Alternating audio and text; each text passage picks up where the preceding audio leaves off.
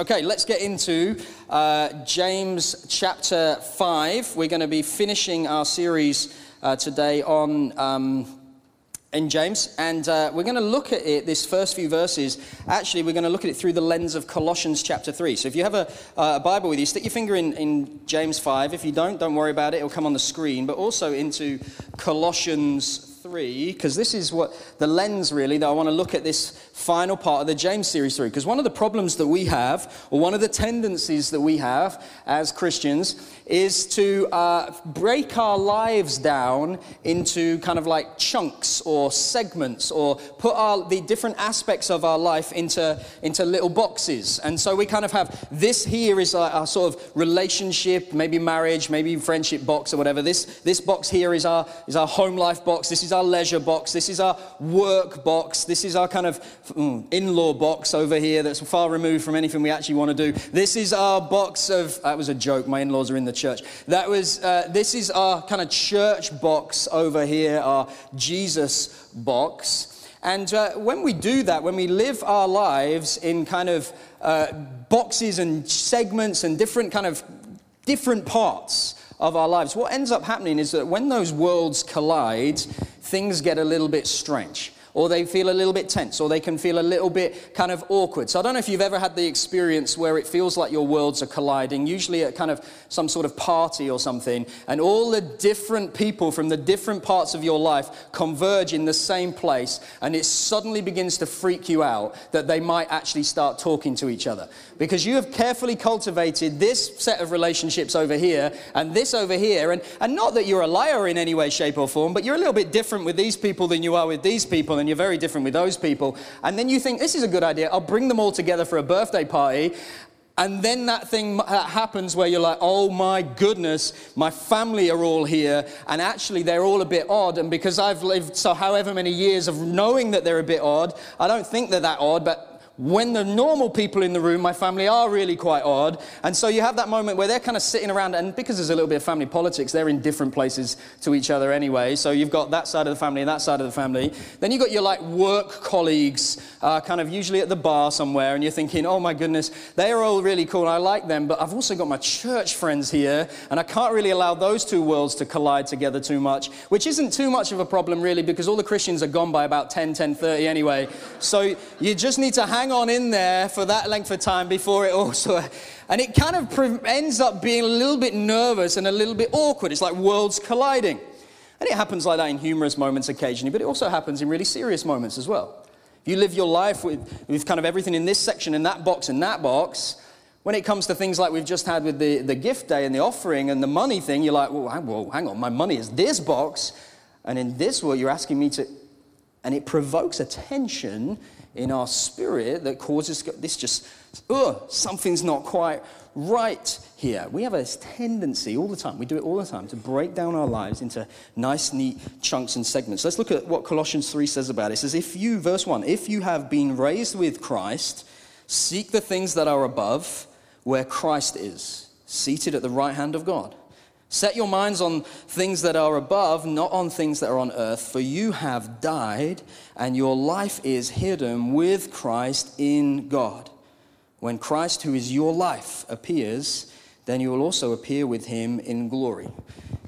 That there, right there, in these first 4 verses of Colossians is describing you. If you are a Christian here today, if you've put your trust in Jesus here today, your life, you have died, spiritually speaking, of course. You have died, and your life is now hidden in Christ. And when Christ, who is now your life, Christ literally, he's your life. There's this appeal not to break down our lives into different segments and different chunks, but to see your life exclusively and wholly as in Christ, and then Christ from that, who is your life, flows into everything else. So it's not marriage, work, money, leisure, church, Jesus. It's Christ. It's Jesus in everything, through everything. He's not in like a priority list. We often do that. I'm going to put Christ first this year. Top of my priority list. He's going to be my priority.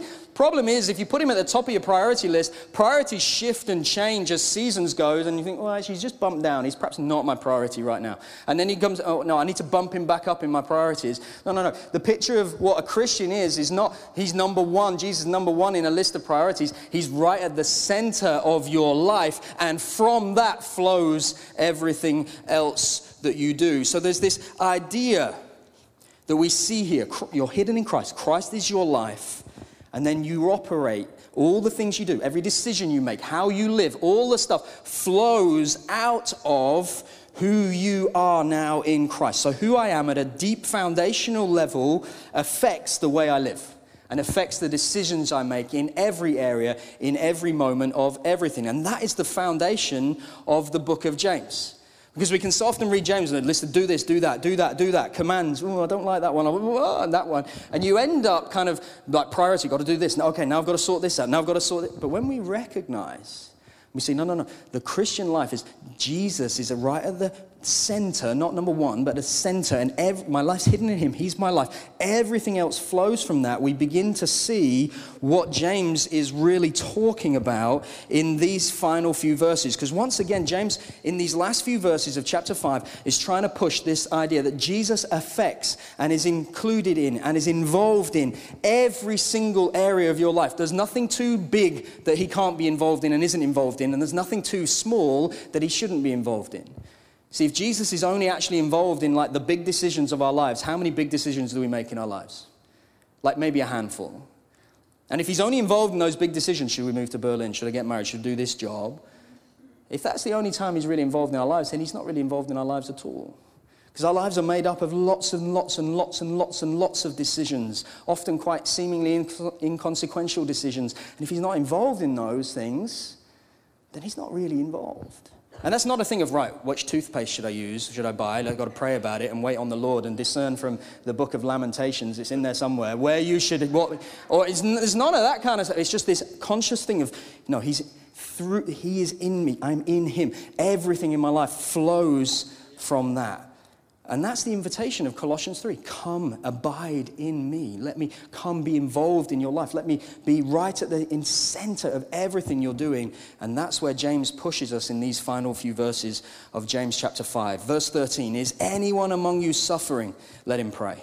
Is anyone cheerful? Let him sing praise. Is anyone among you sick? Let him call for the elders of the church and let them pray over him, anointing him with oil in the name of the Lord. And the prayer of faith will save the one who is sick, and the Lord will raise him up. And if he's committed sins, he will be forgiven. Therefore, confess your sins to one another and pray for one another that you may be healed. The prayer of a righteous person has great power as it is working. Elijah was a man with a nature like ours, and he prayed fervently that it might not rain, and for 3 years and 6 months it did not rain on the earth. Then he prayed again, and heaven gave rain, and the earth bore its fruit.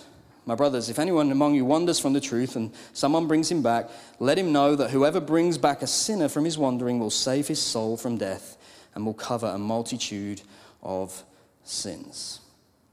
Invitation throughout the book of James, particularly in this final bit, as James just brings us back to this thing, is in every area of our lives, involve God. In every area of our lives, he's right there at the center from which we then work out every single decision, every single action, everything we work stems from that my life's hidden in Christ. He is my life and now I act. So verse 13, are you suffering? Is life hard? Is life difficult? Is there stuff that's pain and all the rest of it going on? Is it challenging? Pray. Involve God. You cheerful? Is everything great? Everything's happy. Like everything that I touch turns to gold at the moment. Everything's great. If things are good, we'll sing praise. And because we have this tendency to box our lives off into different segments and different things, we end up doing not out of the overflow of who we are in God, but we end up kind of viewing things through the lens of how it affects this area and this area and this area and this area. So what we end up doing consciously or subconsciously is when trouble comes, when life does not work out as we thought it should, we end up getting a bit angry about it, or a bit bitter about it, or we end up backing off from the things of God, or we end up, sometimes, I'm not saying everyone does this, but sometimes we can end up indulging in a bit of self-pity, or we can complain, or we sort of give up and, oh, it's not working then, is it? On the other hand, when things are going great and when we're really happy in God, we have a tendency just to forget about God. It's like, life's great. Why do I need him? Like, woohoo! And we might not do it consciously as black and white as that, but subtly we do. And James says, no, listen. In every area of your life, in the high moments, in the low moments, and in everything in between, involve God. Commune with God. Talk to him. Involve him. Include him. Basically, what does the Christian life look like? Well, whether you're in a good place or a bad place, it looks like praying and praising. Pretty much in every situation, in every circumstance. That's what it is to pray without ceasing. That's the relationship that we are in. And prayer is right at the heart of it. Jesus, when he was teaching his disciples how to pray, said, pray like this, our Father. First thing and first of all, we're in a relationship with God. You think about the relationships, the earthly relationships that you are in, the good ones involve a lot of communing. They involve a lot of talking. They involve a lot of relationship building. That's essentially at its foundation level what prayer is. I'm an earthly father. I commune with, I talk with my kids, and they talk back to me. If they didn't, if there was never any kind of conversational element to our lives, there wouldn't be much of a relationship, full stop. And prayer then is right at the foundational level of what it is to be in a relationship with God. You never talk to somebody in an earthly relationship, you ain't got much of a relationship. I mean, you might suit you that way with some relationships, but it's not one of the ones that you go, I can't wait to hang out with that person. Prayer is foundational to a relationship with God. But prayer is also, it's not just a conversational thing, it's a powerful thing. Verse 16 says, the prayer of a righteous person has great power as it is working. The Amplified version of the Bible in this passage says, prayer makes tremendous power available. So you've got this idea that prayer is this conversational thing, the main means by which we converse, we commune with God, but it's also this thing of great power. It changes things. It moves situations and circumstances. You need to see some change in your life in a situation, pray about it. And here's the thing with prayer. If you want to make Christians feel guilty about themselves, there's two things that you should preach on: prayer and evangelism.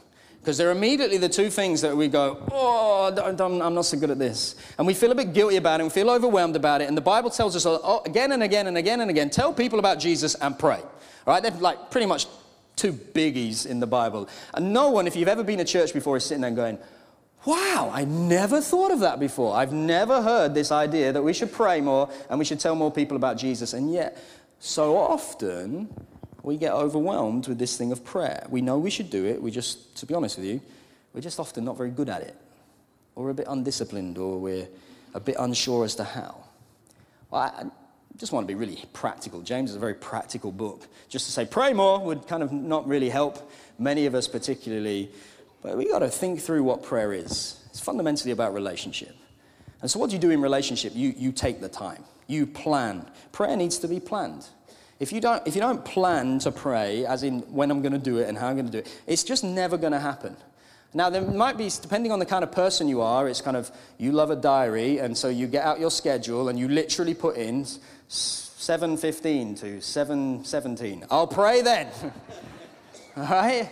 Now, you might be that kind of person, or you might be the kind of person, I'm a bit like that, but I also know when I think of my relationship with my wife and kids, there are certain things that go in the diary of days away where nothing else goes in on that day. I'm not going to say yes to anything. Sorry, we're hanging out together on those days. But there's also just the daily habit of when I wake up in the morning, I say hello to my wife and we have a conversation. I say hello to my kids and we have a conversation. When I get in from work, we say hello, we have a conversation. There's like a planned element to my conversations with my wife. Exactly the same with praying. If you never plan in any way, it'll happen at some point. No, it won't. Let's be a people who plan to pray. But also the same thing, get practical about it. Like, don't set yourself impossible targets.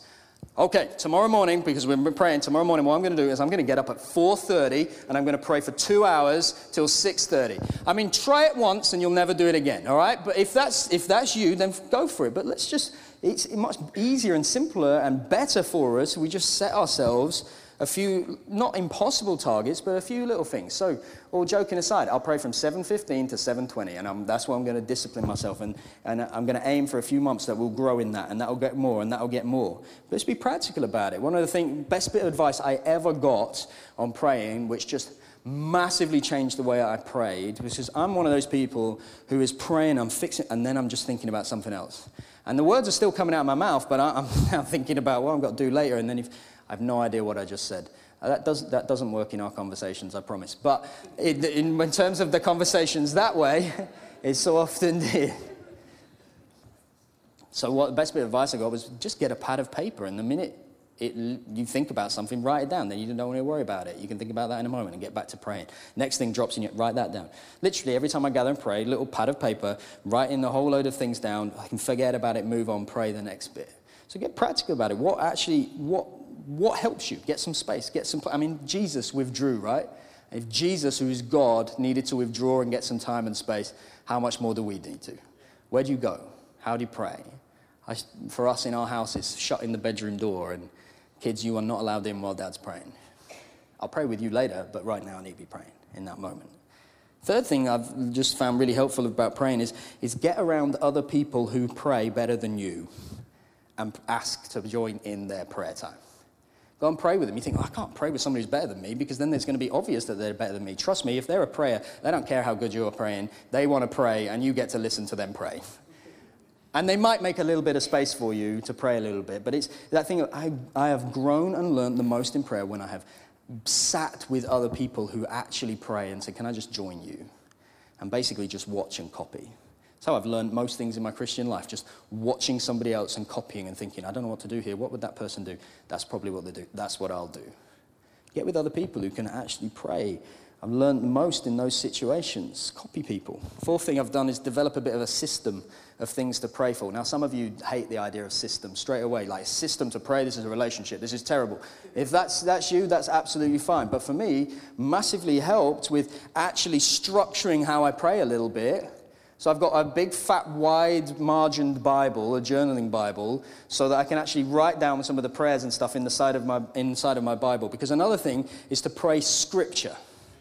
I so often end up all just praying the same prayers because you said it once and it sounded good, and you think, I'll say it again. And then by the time you've said it 78 times, it ain't so fresh and exciting anymore. And you end up just praying the same kind of thing through the same kind of formula, and it just loses something. And also I found it becomes very me-centered. So I started praying through Scripture.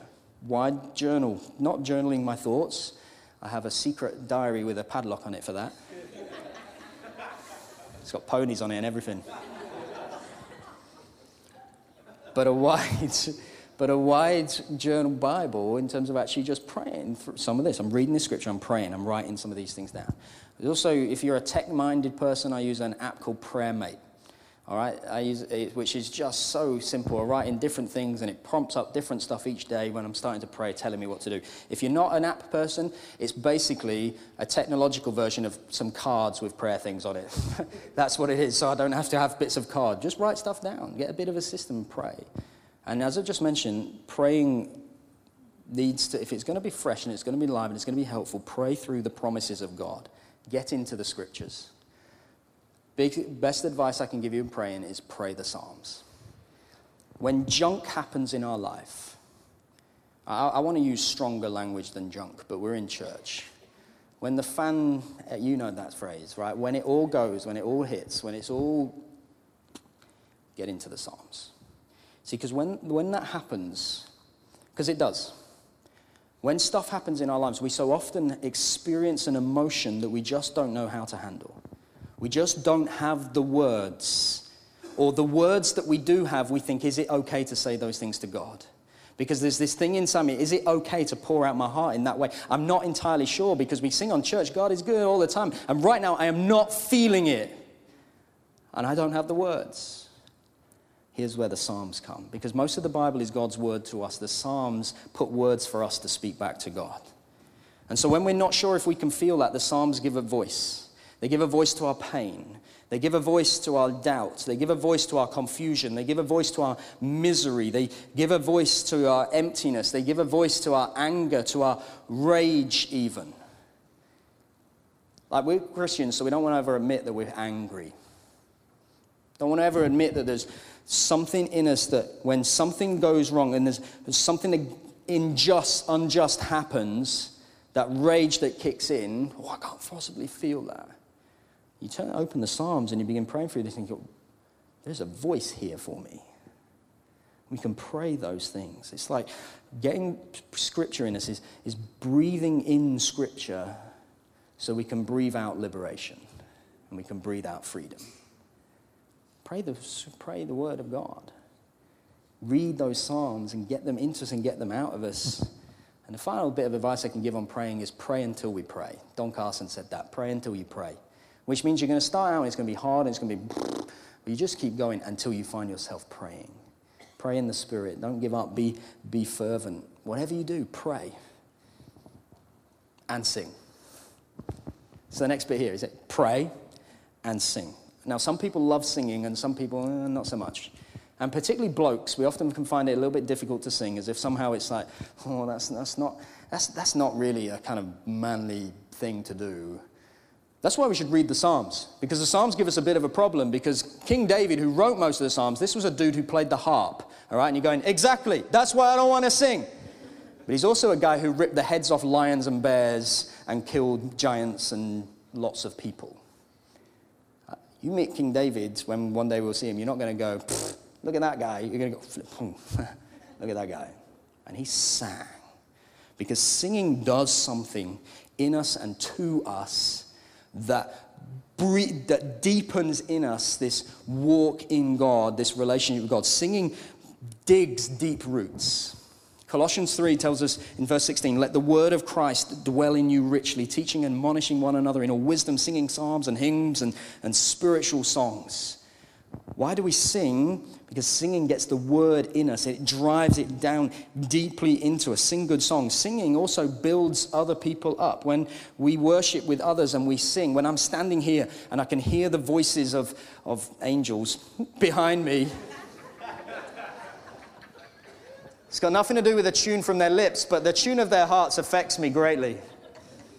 But it's that thing, it's not, seriously, it stirs my soul. I'm singing with others here. There's something, when we sing together, that it builds me up and it builds others up. It wakes me up to the truth of who God is and what he's done. I so quickly forget, and I need to remind myself, and part of that is singing.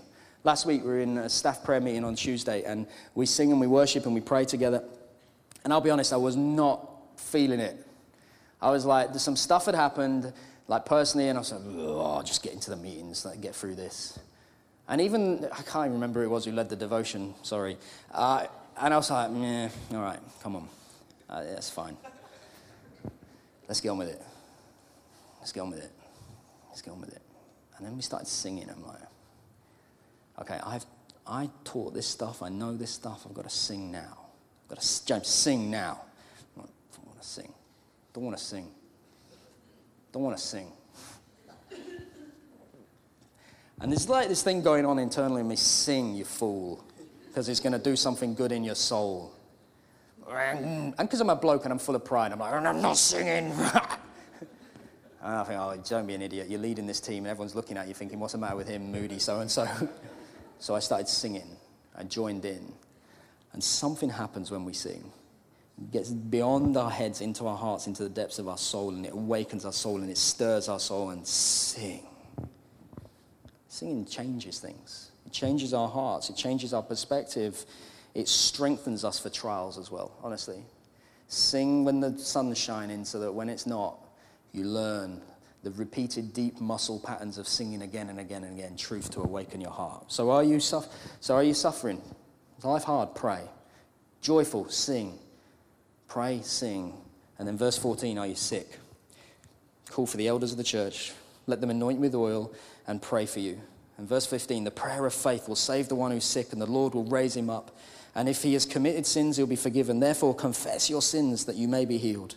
For the prayer of a righteous person has great power as it's working. Wow, what a number of invitations there are just in those few verses right there.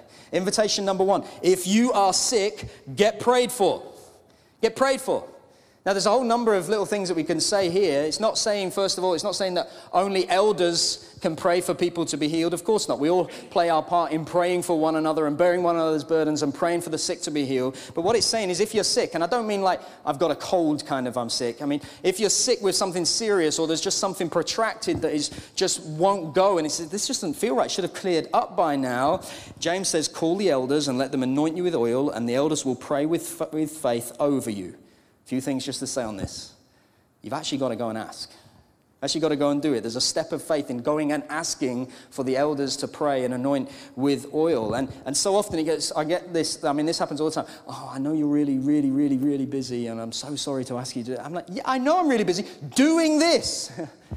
This is part of the job. We actually like it. I know I don't want to pray with you for oil, with oil over you, right? I don't want to do it. But not because I don't want to pray for you, but because I don't want you to be sick. Right? That's the only reason I don't want to pray for you. Is because I'd rather you weren't sick. But if you are, we'd rather pray for you and pray with you. Genuinely, it's part of the job description. Come and ask. We'll pray with you. We'd love to do it. Second thing just here on this is the power for healing is not found in the oil, obviously. It's from like Morrison's or somewhere.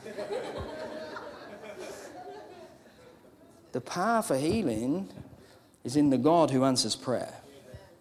You know what? The power for healing is not actually even in the size of faith you have. I want to be prayed for, but I'm just not 100% sure it's actually going to... I haven't got absolute certainty, so I can't... Listen, it's not about the size of your faith, it's who your faith is in. Faith is in the one who is and was and is to come, who has all authority, all power, and he says, let me pray to me that I can come and bless you and heal you. And so often we can go, I'm not sure I've got enough faith. Well, look, in Mark 9, great story, father of demon-possessed son comes to Jesus and says, I pray that you'd heal my son. And Jesus says to him, do you have faith? And basically, the father says, I don't really know. What he says is, I believe, help my unbelief, which is basically, yeah, I have faith, but help me but have more faith. And Jesus says, you know what, that's faith. It's not, I crunch my eyes up, absolutely, no doubt, I really do believe, and think real positive thoughts. So no, I come to the one and do believe that he has absolute authority and he can heal. That's faith. And it's contrasting back with James 1, the double-minded, wavering, having doubts, which is basically saying I'll treat God as a last resort. I'll try everything else, and then as an absolute last resort, I'll go for it. It probably won't work, but hey, what's the harm in trying? No, it's saying, no, come before the one who has all authority. If you're sick, ask for prayer. The anointing of oil is this separating, this setting apart, this consecrating. That's the idea. It's like, God, all your attention right now on this person to bring healing.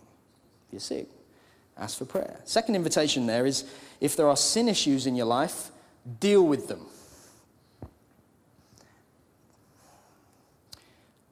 Does sin cause sickness? Because James seems to suggest here it does. If you're sick, it's because of sin. Now, a big level answer to that is, well, obviously, yes. We live in a fallen world. Everything's a result of sin, all right? It's all fallen, it's junked up. There is a day coming where there'll be no more tears because there'll be no more sin. There'll be no more sickness because there's no more sin. There'll be no more pain because there's no more sin. So at a big level answer, yes, that's it. But does your sickness result from sin? Well, the answer is no and yes.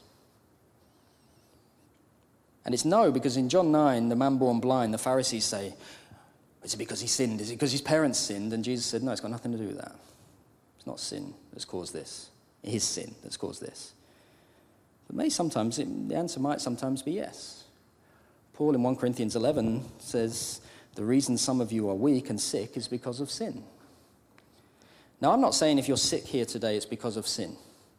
It's not we need to find out what the root cause of your sin is, and then it's probably not. Think of Job. Very famous Old Testament story. He didn't do anything wrong, and then all this stuff happened. It wasn't because he was secretly sinning somewhere. But here's the point of this verse. It's not, is it I'm sick because of this? Well, it might be, but it's probably not. Here's the issue. Deal with sin. Don't let it fester. If there's sin in your life, deal with it. And James says, if there's sin. He doesn't say, oh, well, there's definitely sin. He says, if there's sin, then it will be forgiven. So confess it, repent of it, and it will be forgiven. Don't carry it around with you. Deal with it. Don't let it be a baggage that weighs you down. Whether you're sick or not, if there's sin issues in your life, deal with it, confess it, because then you'll be forgiven and it will be dealt with. See, there's power in confession. Verse 16, therefore confess your sins to one another, because the prayer of a righteous person has great power as it's working. There is something powerful about confession. Now, first of all, our repentance is to God, yes, but there's this thing of confessing to one another, not in some kind of haul them up in the front and we'll tell everybody the whole sordid story and the whole sorry thing and everyone will go, well done, there's power in your public confession, now we know everything about you. No, that's not what's going on here. There's something powerful about, actually, there's this issue that I'm dealing with that I can't break, that I'm trying to deal with it myself. I'm trying to sort it out myself. I've got an addiction. I've got this. I've got an issue with that. I've got whatever it is. I'll deal with it myself. The reality is you ain't gonna. The only way to deal with darkness is to drag it into the light. And confession to one another, to people, is that powerful dragging it into the light. I will walk with you in this. I will help you in this. And here's the picture. This is why it's so important. Back to Colossians 3. My life is hidden in Christ. It's not my performance or my abilities. So I therefore have nothing to hide and nothing to hide behind. I'm secure in Christ. Nothing can pluck me from his hand. My security is found not in what people think of me or don't think of me, but in what Christ declares to be true over me. And so there's this thing in my life that I need help with, that I just keep stumbling over. I just keep messing up with. This simple practice, whatever it is, I just can't quite beat. And James says, confess to one another, because mutual confession leads to mutual prayer, which leads to God breaking in and helping set you free. That's the picture. The only way to kill darkness is to drag it into the light. Confess. And the final thing we see just in these verses, we've got a few minutes, is underpinning all of this is this third invitation to be part of a community. You see, none of this is Jesus and me. It's all Jesus and we. Because in the end here, this whole passage, this whole book, what you have happening is this community that is totally locked into one another, pursuing him, singing together, praying together, confessing together. And so in moments of joy, we celebrate together and we sing together and we remind one another of the goodness of God. And in moments of suffering and sickness, we pull together, we walk together, we commune with God together. And James is driving home this communal, this community, this family aspect of the Christian life. It's not me and Jesus, but us and Jesus. Even the call, the elders, gives the impression and suggests that this sense of you know who they are and they know who you are, that you belong. And that's what church is. Church is not a meeting that you attend, it's a family you belong to. It's one of the reasons why coming every week is so very, very important. So many people make the mistake, I'm struggling with this is not going well. What I'll do is stay here because somehow that will protect everyone else and make me feel better as well and give me a bit of headspace and time. And it's very difficult to come when everybody else seems to be happy the whole time, when I'm not, to come. No, and James saying, no.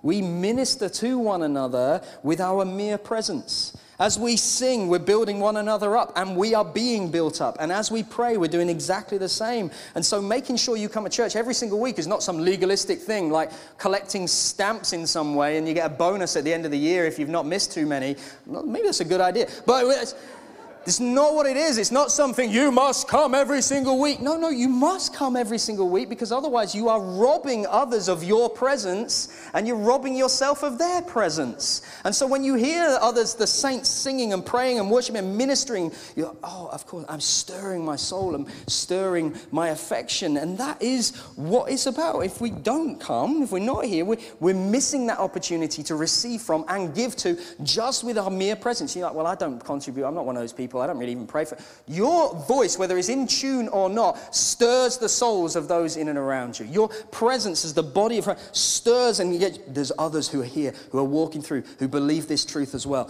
This is good for me. That's the invitation.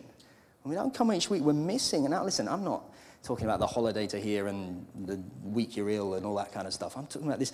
Whatever I can, I'm here. I don't give myself to this. That's the invitation. We walk this journey together. And you can't do it on your own. You need other people and they need you. None of us are perfect. We're all a work in progress. None of us have it all together. Like we really don't. But we're a work in progress. And we're a work in progress together. And I love how James ends with Elijah, a man just like us.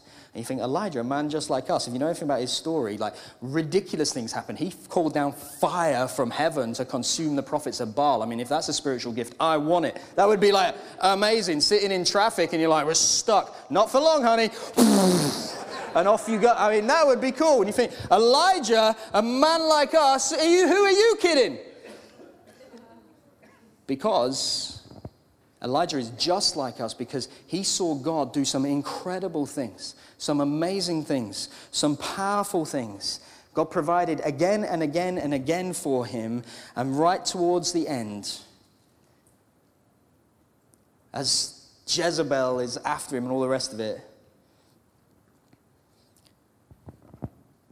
he begins to doubt God. And he runs.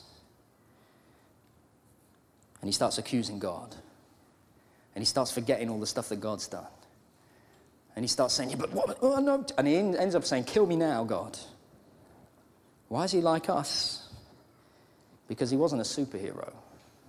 Just like we do, he doubted. In the midst of unbelievable blessing, he doubted. Just like we do. In the midst of seeing God do some incredible things, he forgets. Just like we do. When he was going through good things, everything was good. And when he was going through bad things, it was like, oh, surely the Lord has forgotten me. That's why he's just like us. And you know what? The most stunning thing is after 1 Kings and everything where we see Elijah, the next place we see Elijah is in the Bible, is in the Mount of Transfiguration in Matthew 17, where Elijah turns up with Jesus on the mountain. And he's communing with God on high. He's walking with Jesus. He's abiding with Jesus. You know what? We're just like Elijah because that's the invitation of what is ahead for us. Communing with God, walking with Jesus, abiding with him for all eternity. And that's actually the invitation that we have now. To walk with him, to know him, to abide with him. When things are great, to walk with him. When things are terrible, to walk with him. When things are just Monday morning in Sidcup, to walk with him. Praying, praising, confessing, knowing that he is faithful to purify and to declare us righteous just like Elijah. Knowing that we as ordinary folk, just like Elijah, can have access to the one who is and was and is to come. Let's pray.